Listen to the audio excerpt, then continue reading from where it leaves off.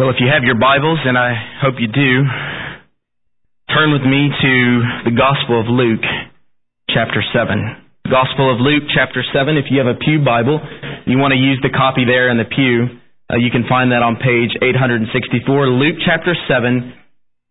We will read verses 36 to 50.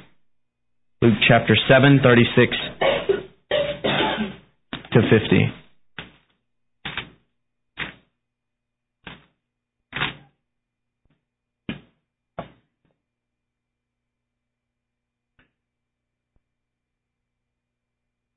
This is what the Holy Spirit says through the author Luke, who was a doctor.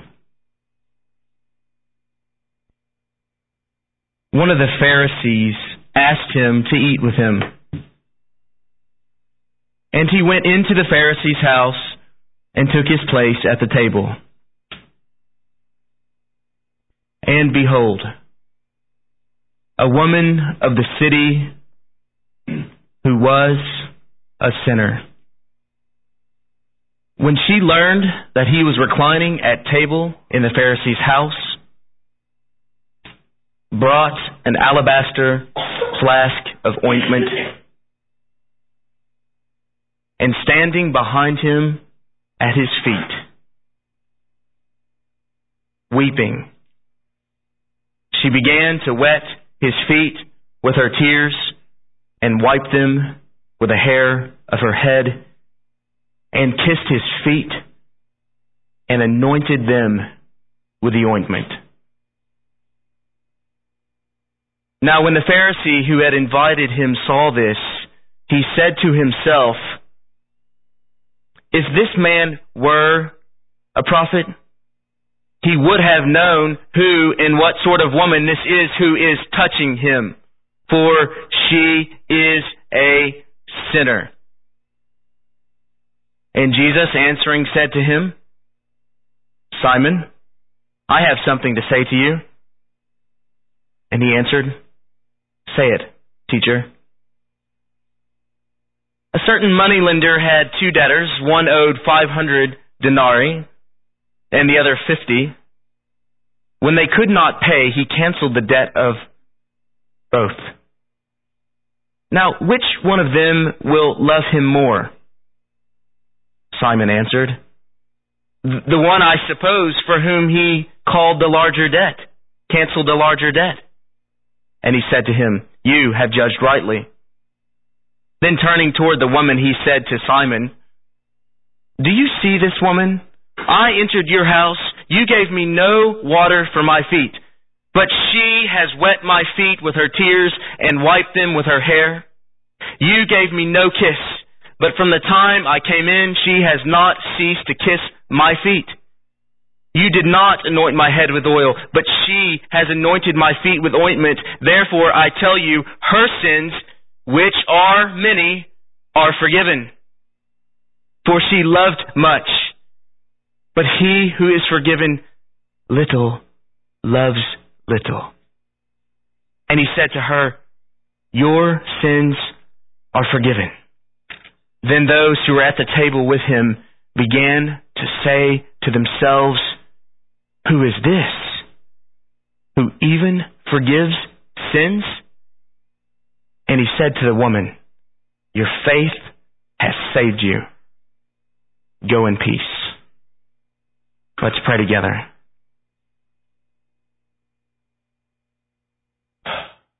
Lord, your love is a mystery.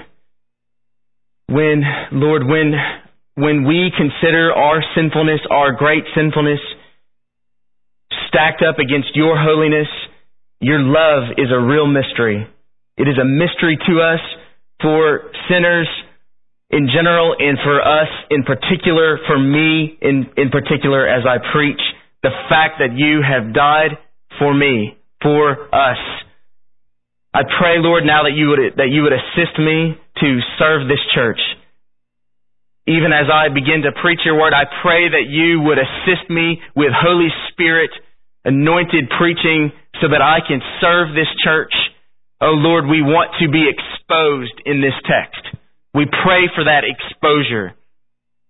whether it's convicting, whether it's encouraging, whether it's comforting, whether it is absolutely just slaughters us.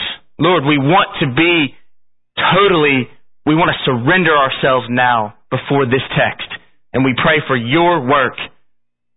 I am helpless without you.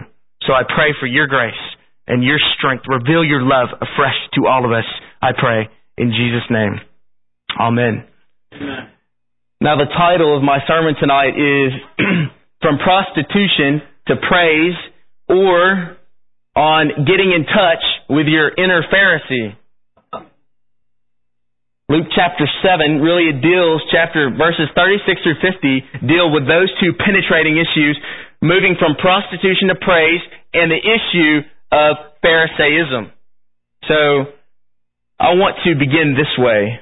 Most people, when they read this account in Scripture, they read it as referring to primarily the immoral woman who is referenced here in this text.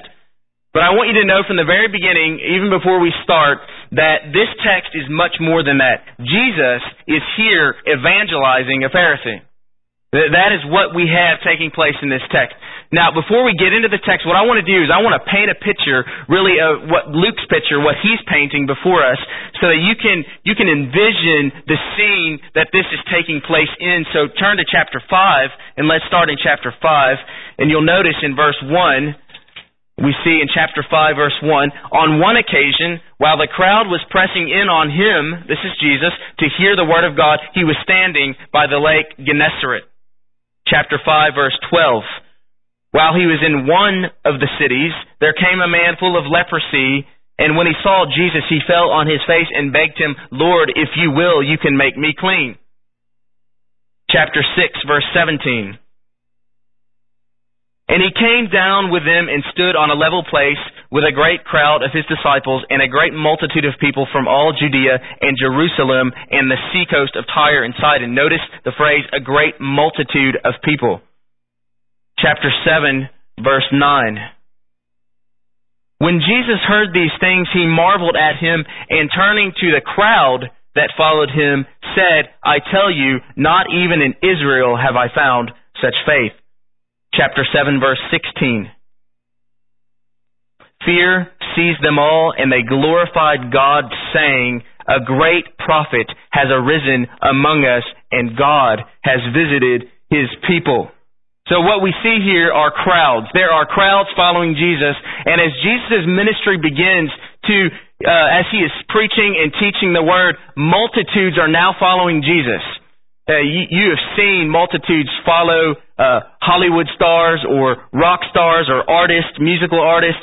But in this case, Jesus is a prophet, and there are crowds beginning to follow him. Everywhere he goes, people are following him. And Jesus is this great prophet, and it says there in verse 16 that fear seized them, and they said a great prophet has arisen among us. So now Jesus is someone of great notoriety, and people are following him everywhere, and these crowds are pressing in against him. But who is in these crowds? Who was in these crowds? Crowds are, as you know, made up of individuals. So if we go to Thunder over Louisville, and there's 10,000, 15,000 people there, we are all individually make up a part of the whole. And in this case, there are crowds and there are individuals in those crowds. And so it makes me ask the question, when Jesus is addressing these crowds, it just makes me wonder who were in these crowds. What type of people? From what sphere of life? And in this case, what we see is that there are people who are opposed to Jesus. We see people who are following him. We see people who are curious about Jesus. Well, the question I asked myself as I was studying this passage is, I wonder about this woman. Surely this woman that we read about in this passage in chapter 7, 36 through 50, at one of these occasions must have been there when Jesus was preaching and teaching. She, this immoral woman, this presumed prostitute, she would have followed Jesus. She would have somehow, sometime, someplace been where Jesus was preaching and teaching, and maybe in her shame and maybe in the shadows, she would have she would be hiding around the corner, just peering in to try to hear what Jesus had to say in her broken life.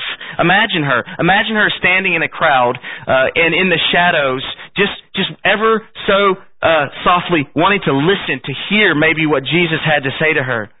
So Jesus is going around, He is preaching, He is teaching, and people are responding to the message that Jesus is preaching. That is, people are getting saved.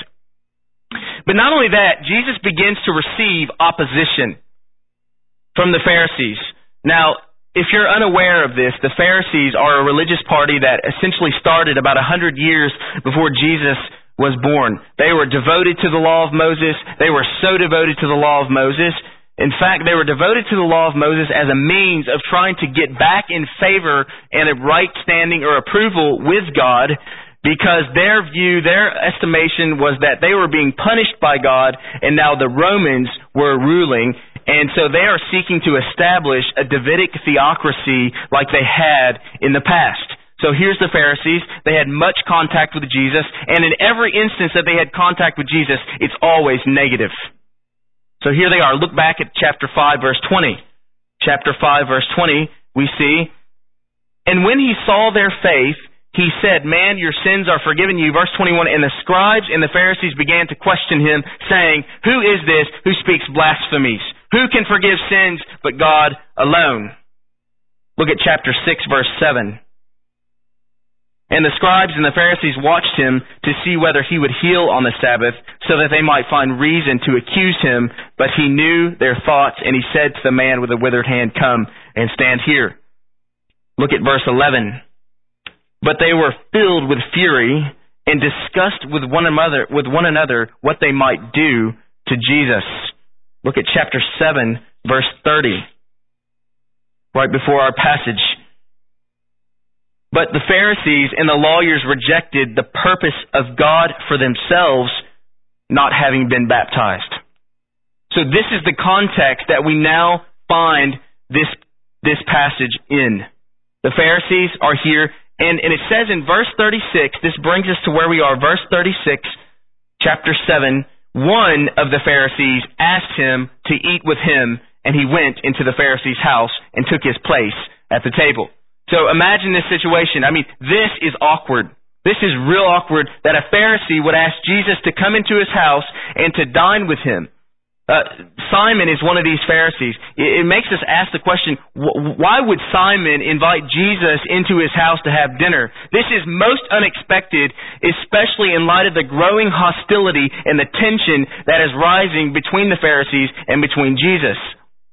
This story is very vivid, and Luke's account of it is almost artistic. In fact, some commentators wonder if Luke was more than just a doctor, if he was also an artist. The way he describes things. He paints this amazing scene before us in a most compelling way. And Darrell Bach, in his commentary on the Gospel of Luke, says this: "One can imagine the impression that this scene would have left among those who were gathered." Yes, one can imagine what this scene would have been like for Jesus to be in the home or the house of a Pharisee. And so, in effect, what we are receiving tonight is our own invitation to come and to be a part of this dinner, to see this dinner with our own eyes and to witness this exchange between Jesus and the Pharisee. This text is intended to leave a lasting impression on us. But the question I want us to ask this evening as we begin is, what is it that God intends for this text to teach us? What specifically, then, does God want to impress upon our hearts from this passage? Martin Luther says this. He says, "The Bible is alive. It speaks to me. It has feet. It runs after me. It has hands, and it lays hold of me." The Word of God, living and active, sharper than a two-edged sword. And this passage is after our hearts tonight. And God intends for it to run after us, to lay hold of us, and to transform us. That's the intent of this passage. That is what God has in mind for us. And the story begins in verse 36. The narrative starts here, and it must be treated as a narrative, and therefore there's really no outline to this. It's just a story, and so we will flow with this story, and I want to make application along the way. But it does have a purpose, And I think that the purpose that this text has is that God intends to impress upon our hearts the example of this woman. And God intends for us to see the implications of her encounter with the Savior in such a way that our lives are affected. We are to consider her example. We are to evaluate our own hearts in light of her example. And at the same time, we are to, at all cost, avoid the example of the Pharisee, of Simon. So that leaves us with this question. If we are going to emulate this woman, if we are going to avoid the example of the Pharisee, how best can we do this? How can we love the Savior like she loved him? Can there be any question that her passion is great for the Savior? She loves him. She is devoted to him. Her affection is clear in this passage. So let me paint the story this way. Let's pick up with verse 36. There's an invitation. Simon invites Jesus. Ultimately, we don't know why. Some have speculated that Simon was curious. He had heard Jesus' preaching and teaching. And Simon was a well-to-do man. Simon presumably was a rich man who lived in a very rich area. And it was considered an honorable thing to invite a rabbi into the house. And normally, typically, when a rabbi was invited into the house, many people would come in and they would want to listen. They wanted to see what wisdom would fall from the lips of the rabbi. They would come in, they would be very curious, and they would want to listen. So here is Simon. He invites Jesus to the house, and Jesus comes in. But the thing is that Jesus is shown no hospitality and no courtesy. I mean, in effect, it would be like you inviting someone to your house, a prominent guest, and when they come, you provide them no parking, no space for them to park, and when they come in the house, you give them no greeting.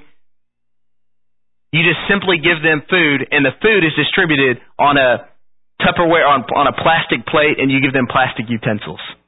I mean, that's the situation that Jesus is confronting. Here it is. It says that when he comes in to the house, look at verse 36.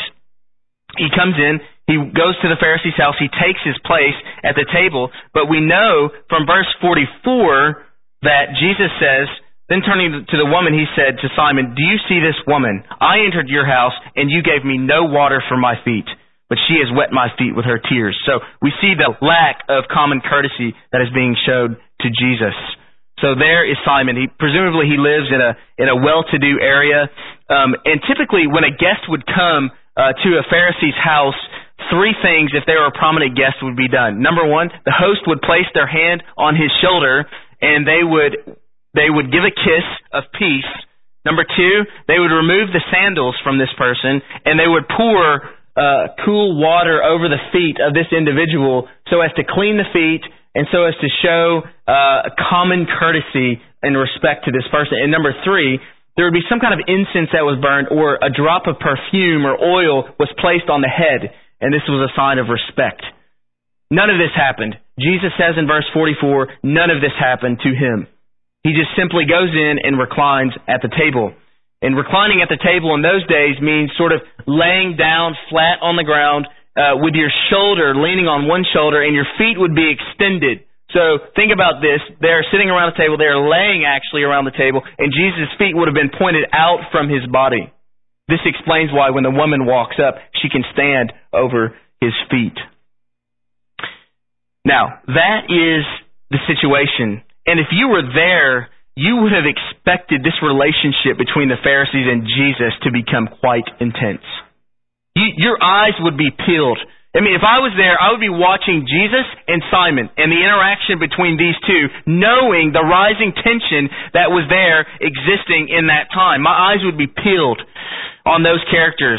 And Jesus has interaction with Simon, and you would expect a conflict. But what happens next, you would not have expected. What happens next, no one would have expected. Verse 37. And behold, a woman of the city who was a sinner, when she learned that he was reclining at the Pharisee's house, brought an alabaster flask of ointment. So a woman comes in. Her name was not on the guest list. It would appear that she was a prostitute. And to be sure, her reputation preceded her into this house. No one was prepared for her arrival. No one. And no one was prepared for what she would do next. Seeming to be totally unaffected, this woman comes into the house, totally unaffected by her surroundings. She makes a beeline to Jesus. She stands at his feet with a jar of perfumed oil. This jar would have probably hung around her neck. It probably would have been a long jar, and this jar would have had to have been broken. It would have been a very expensive jar of perfume or ointment. And in Jewish tradition, it was these women were given 400 gold coins, and these women were allowed to spend that much money on this perfume and this ointment. So she would have presumably taken a very costly bottle and broken it on this occasion. But note this, Luke's writing seems to slow down at this point. I mean, it's like he gets very graphic with the text and very detailed. The text goes on to say that she stands there weeping. Look at the text. Look again at verse 38. And standing behind him at his feet, weeping, she began to wet his feet with her tears and wipe them with a hair of her head. She is not, please do not be mistaken, she is not whimpering. This is not a soft cry. She is weeping at the feet of Jesus. This lady is not a professional mourner, someone who just knows how to cry at any given moment. No. This woman was not posturing. The tears are proceeding from her heart. As she approaches Jesus, she begins to weep. She cries because she wanted to know somehow or another. She wanted to be able to make contact with this Jesus who she had heard before. Her gratitude was overflowing. Her love for Jesus was overflowing. She wanted to come into contact with him. And she finally stands before him. And all of this is in her heart. And can you imagine the moment when she finally approaches Jesus, having wanted for so long to actually see him, to touch him, to express gratitude and thankfulness to Jesus? She finally comes to this moment and her emotions overwhelm her. She has no more ability to stand there. She is a mess. She is an emotional mess. This moment is way too powerful for her. She is overcome by emotion. Quite frankly, she's a snotty mess. I mean, really. She's crying. She is blowing her nose. All right? Her hair is probably everywhere. Her eyes are all puffy. Her nose is swollen. I mean, she's a mess. Us men, we have a way to kind of hide the tears, don't we? You know? But when a woman cries, really cries, really gets after it, you know it. There's no mistaking it. And this woman here is seriously, she is weeping in the presence of Jesus. She's completely broken. And the volume of her tears are evident.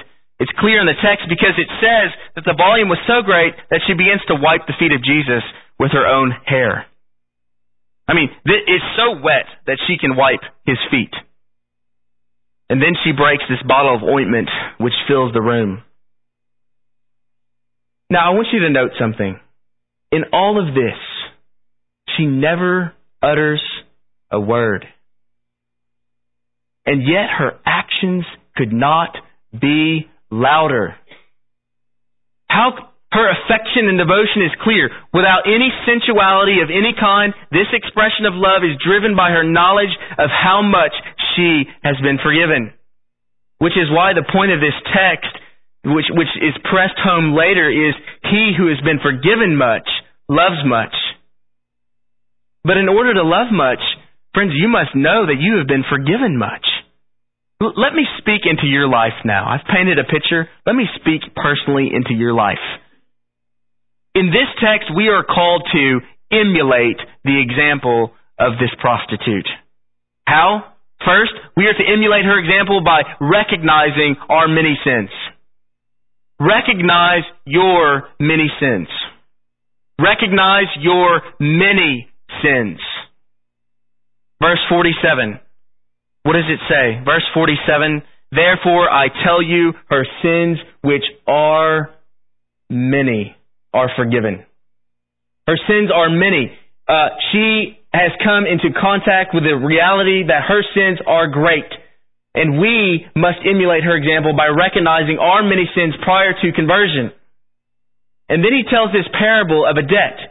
In verse 41, he says, a certain moneylender had 2 debtors. One owed 500 denarii, the other 50. And when they could not pay, he canceled the debt of both. And he asked the question, now which one will love more? Which one will love more? And friends, this is a reminder to us of our sinful debt prior to our conversion. Our debt was no different. We had a debt too great for us to pay. Way too great for us to pay. It is mounting up, mounting up, mounting up. And this is a reminder for us. Our sins are many. How aware are you of your sins prior to your conversion? How aware are you? How aware were you? How aware were you when you were converted? John Stott says, very wisely, it must be said that our evangelical emphasis on the atonement is dangerous if we come to it too quickly. What does he mean by that? He means this. If it is introduced too quickly, if we introduce grace and the atonement too quickly without articulating a clear foundation for the depravity and sinfulness of man, if we introduce that too quickly, we are prone to abuse the gospel. What shall we do? Go on sinning that grace may abound? So we only cry, hallelujah, praise the Lord, after we first cry, woe is me, for I am lost. I am undone. And that is the order that we must keep. So we must pray that we are affected by our many sins. See, one of the problems is that you may recognize your many sins, but are you affected by your many sins? And maybe you've grown increasingly unaffected by your sins. And I want us to realize the danger inherent within this. The danger of growing stale, of growing cold, of becoming callous to our sins. So we are to emulate her example. We are to recognize our many sins. Number 2, we are to emulate her by receiving forgiveness from God for our many sins.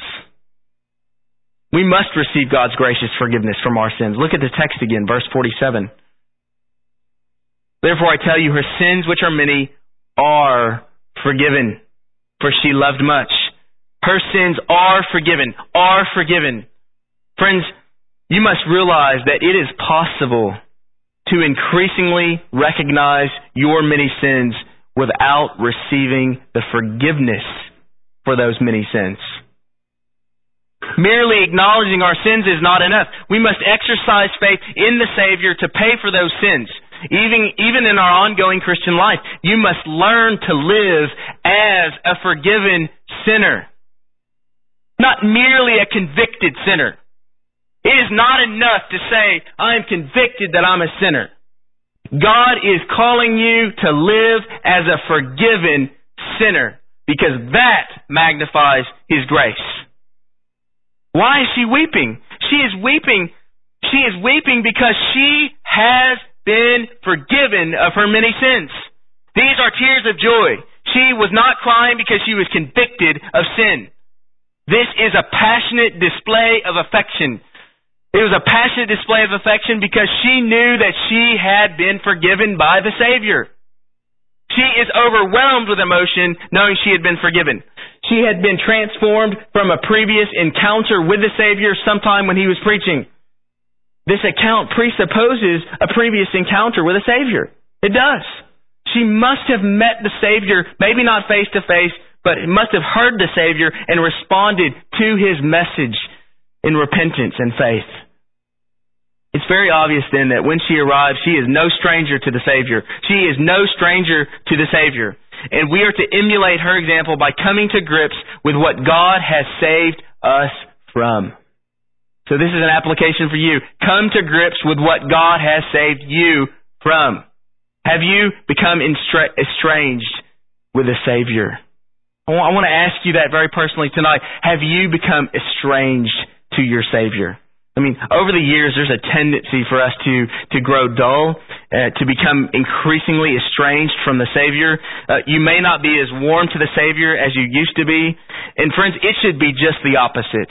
We should be falling more and more and more in love with the Savior, not less and less and less. I love the testimonies of marriages when people say, you know what, I am more in love with my wife today than I was 20 years ago. But if that's not true with the Savior, then what is wrong with our hearts? People of God, we must be falling more in love with our Savior. We have been transformed by Him. Instead of growing apart from Him, we should be growing closer and closer to Him. And the way that we do this is by learning to increasingly reflect on what He has done for us. As I said earlier, note that the woman doesn't say a word to Jesus. But through her actions, we have a loud and compelling testimony before us. The tears that fell onto the Savior's feet were the tears of joy because she knew that she had received forgiveness. Another application.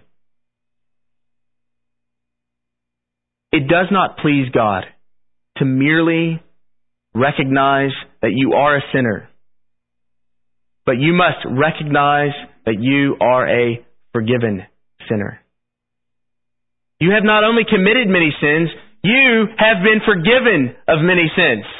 Isn't this great news that we have tonight? I hope that you realize this. How easy is it for us to know our sinfulness? We know our sinfulness. We can rattle off a list so fast about our sinfulness. You see, it does not please God to live a life with a low-grade guilt. It does not please God to live with constant condemnation.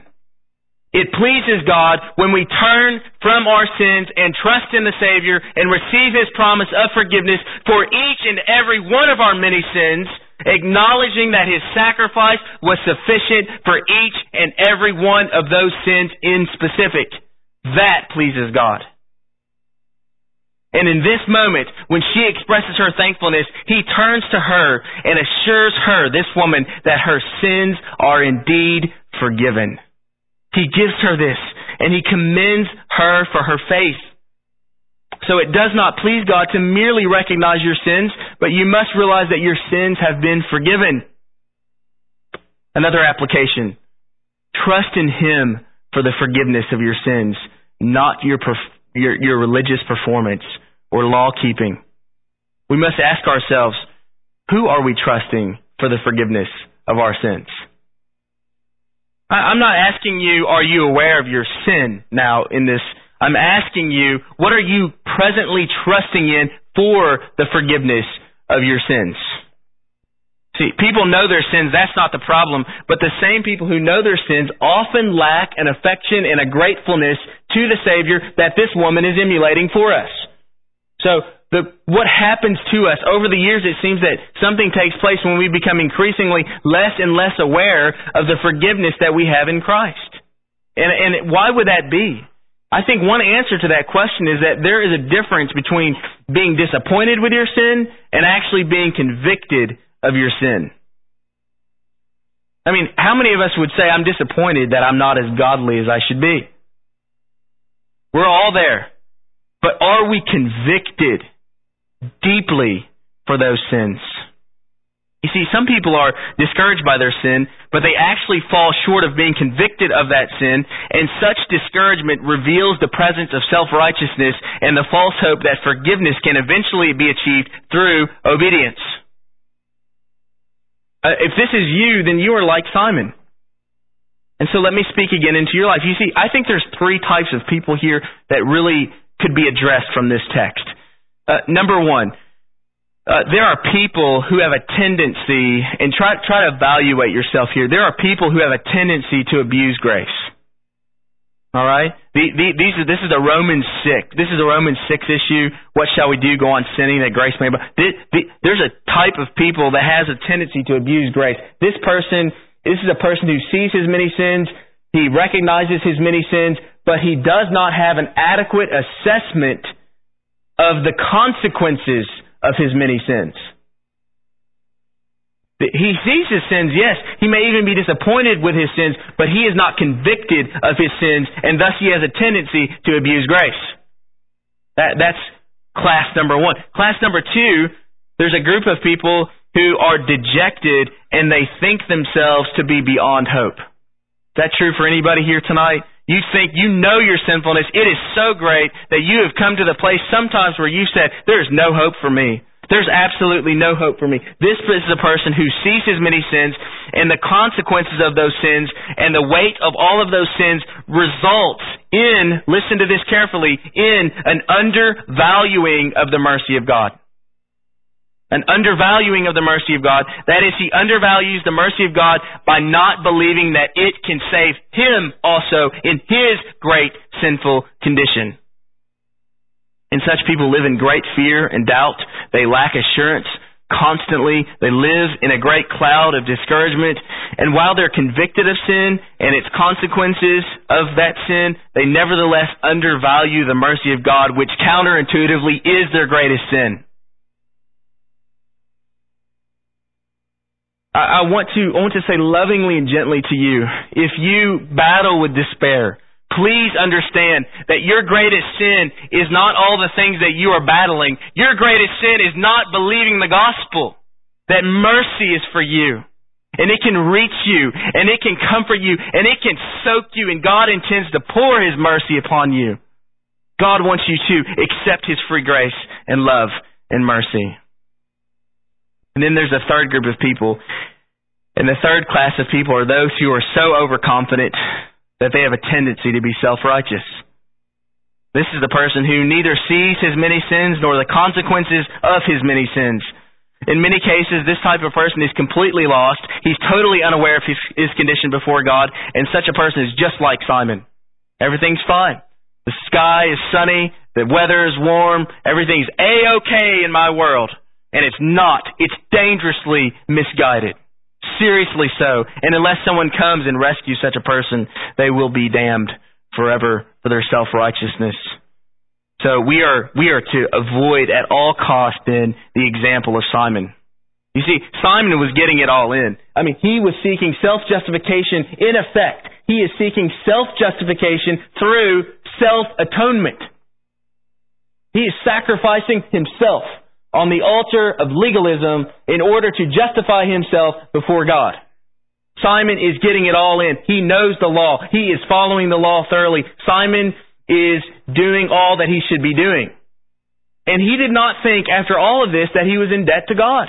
Here he is. The woman comes in. He seems to be unaffected by this situation. The woman is weeping at the feet of Jesus. And so Jesus actually has to say to him in verse 44, Simon, do you see this woman? He actually asked him that question. Do you see this woman? Because Simon did not see this woman. Oh yes, he observed her.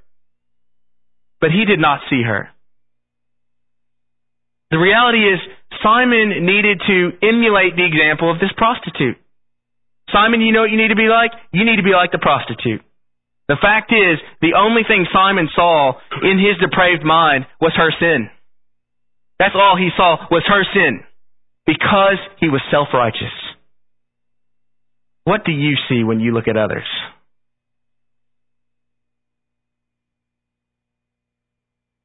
What's the first thing that you notice when you see others?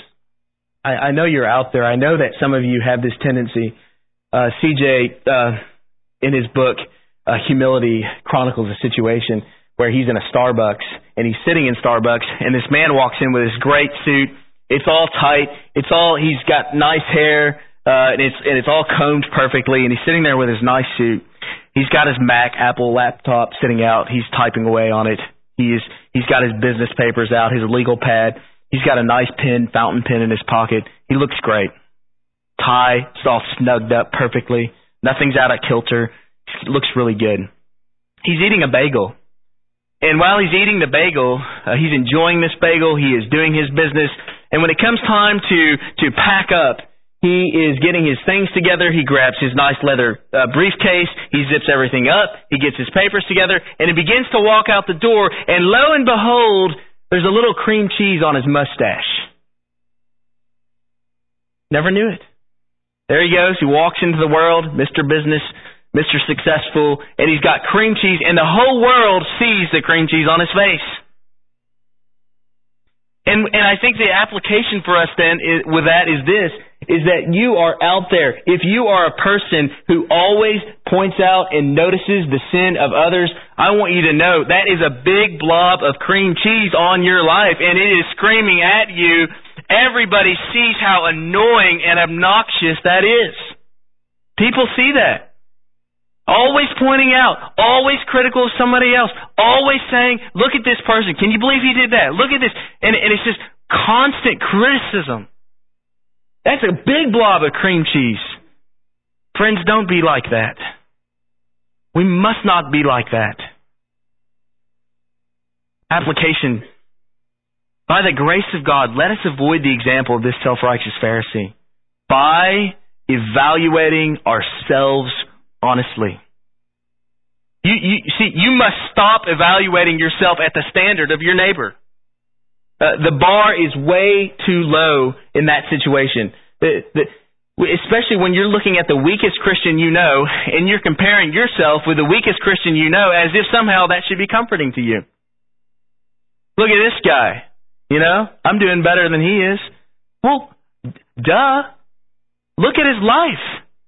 That is too low of a standard. We are to face ourselves with the standard of Scripture. Compare yourself with Scripture. Look at the bar of Scripture, not the weakest Christian you know. Oh no, we must evaluate ourselves at the bar of Scripture, at the bar of God's holy, righteous, and perfect character, and stop comparing ourselves. We must test ourselves at the bar of Scripture. But what happens is, instead of living a faithful and obedient life, you have come to the point where you compare yourself to others who are presumably doing worse than you in order to feel better about yourself. And the reason why you do that is because you are self-righteous. And in reality, you're wicked and you're seriously misguided. And you see and you love the role of being a cop for Jesus. You love that. You just love being a cop for Jesus and pointing out what is wrong with everybody else. You know what we need? We need a lot more firemen. We need a lot of firemen who are on a search and rescue mission, who are seeking to stick their neck out on the line for the sake of others. It's easy to be a cop.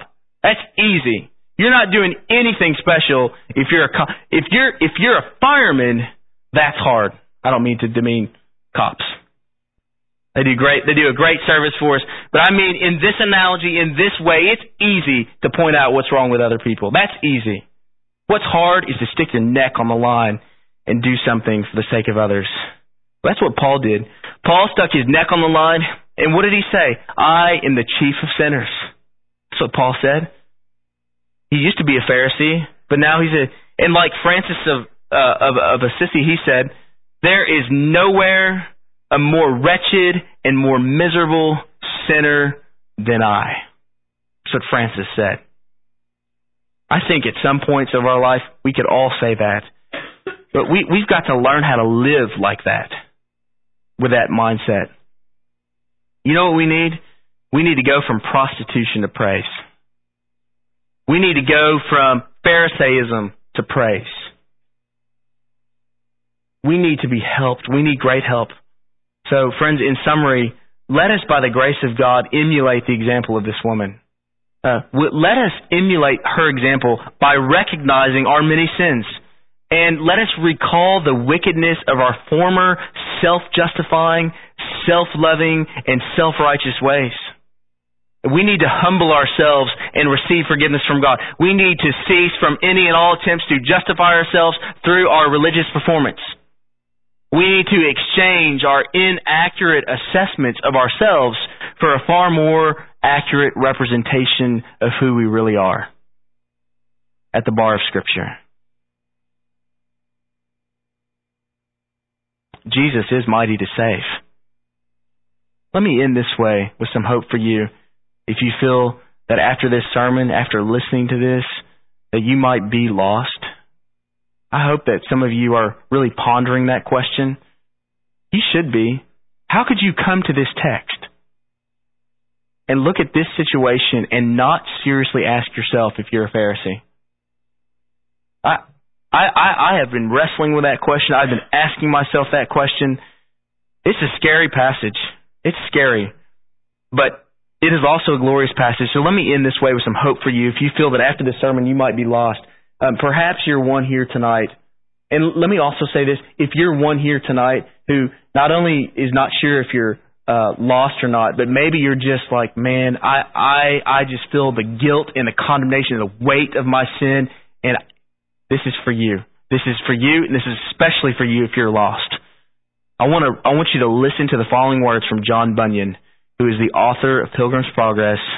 Okay, if you're sitting here tonight and you think you are too far gone for God to save you, then listen to these words as I close. Some think themselves beyond the reach of His mercy.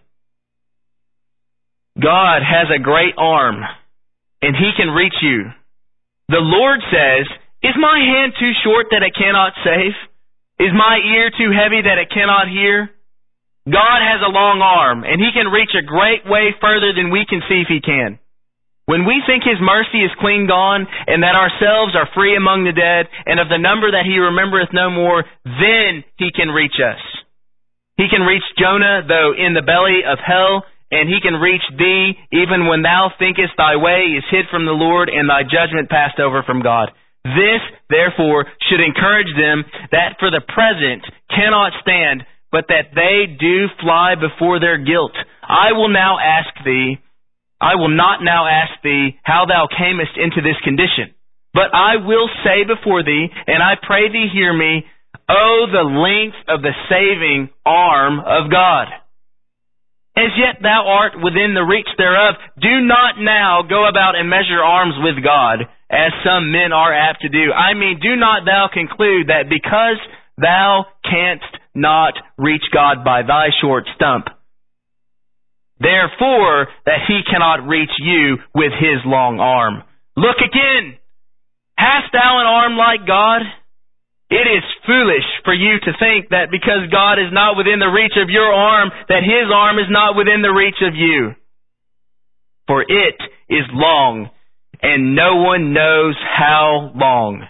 This should encourage us to hope and pray for the salvation of anyone, that God would reach out His arm after them, saying, "Awake, O arm of the Lord, and be stretched out as far as to where my poor husband is, where my poor child is, or where my poor backslidden wife or dear friends are, and lay hold of it, fast hold of it. They are gone from thee, but O thou, the hope of Israel, fetch them, and let them stand before thee." I hope that you have had an encounter with Jesus tonight in this text. Come to Him. He is so merciful. Come to Jesus and rest in His loving arms. Let's pray. Father, we do thank You for this text. We thank You for the example of this woman. Lord, we thank You that she wept tears of joy over her gratitude and thankfulness for her sins that had been forgiven. We want a movement of God in this church among every family, every husband, every wife, every child that is absolutely in love with a Savior. Not trifling with this world. Not pharisaical. Lord, not abusing grace. We don't want to be those people. We don't want to be abusers of grace. Don't want to be Pharisees. Lord, we want to be lovers of God. Because of the mercy that has been shown to us through Your hand. God, help us. Bless us. Thank You for this text. And Lord, now take it through the Holy Spirit and just twist it in our hearts and apply it so that it actually changes us and transforms us. In Jesus' name, amen.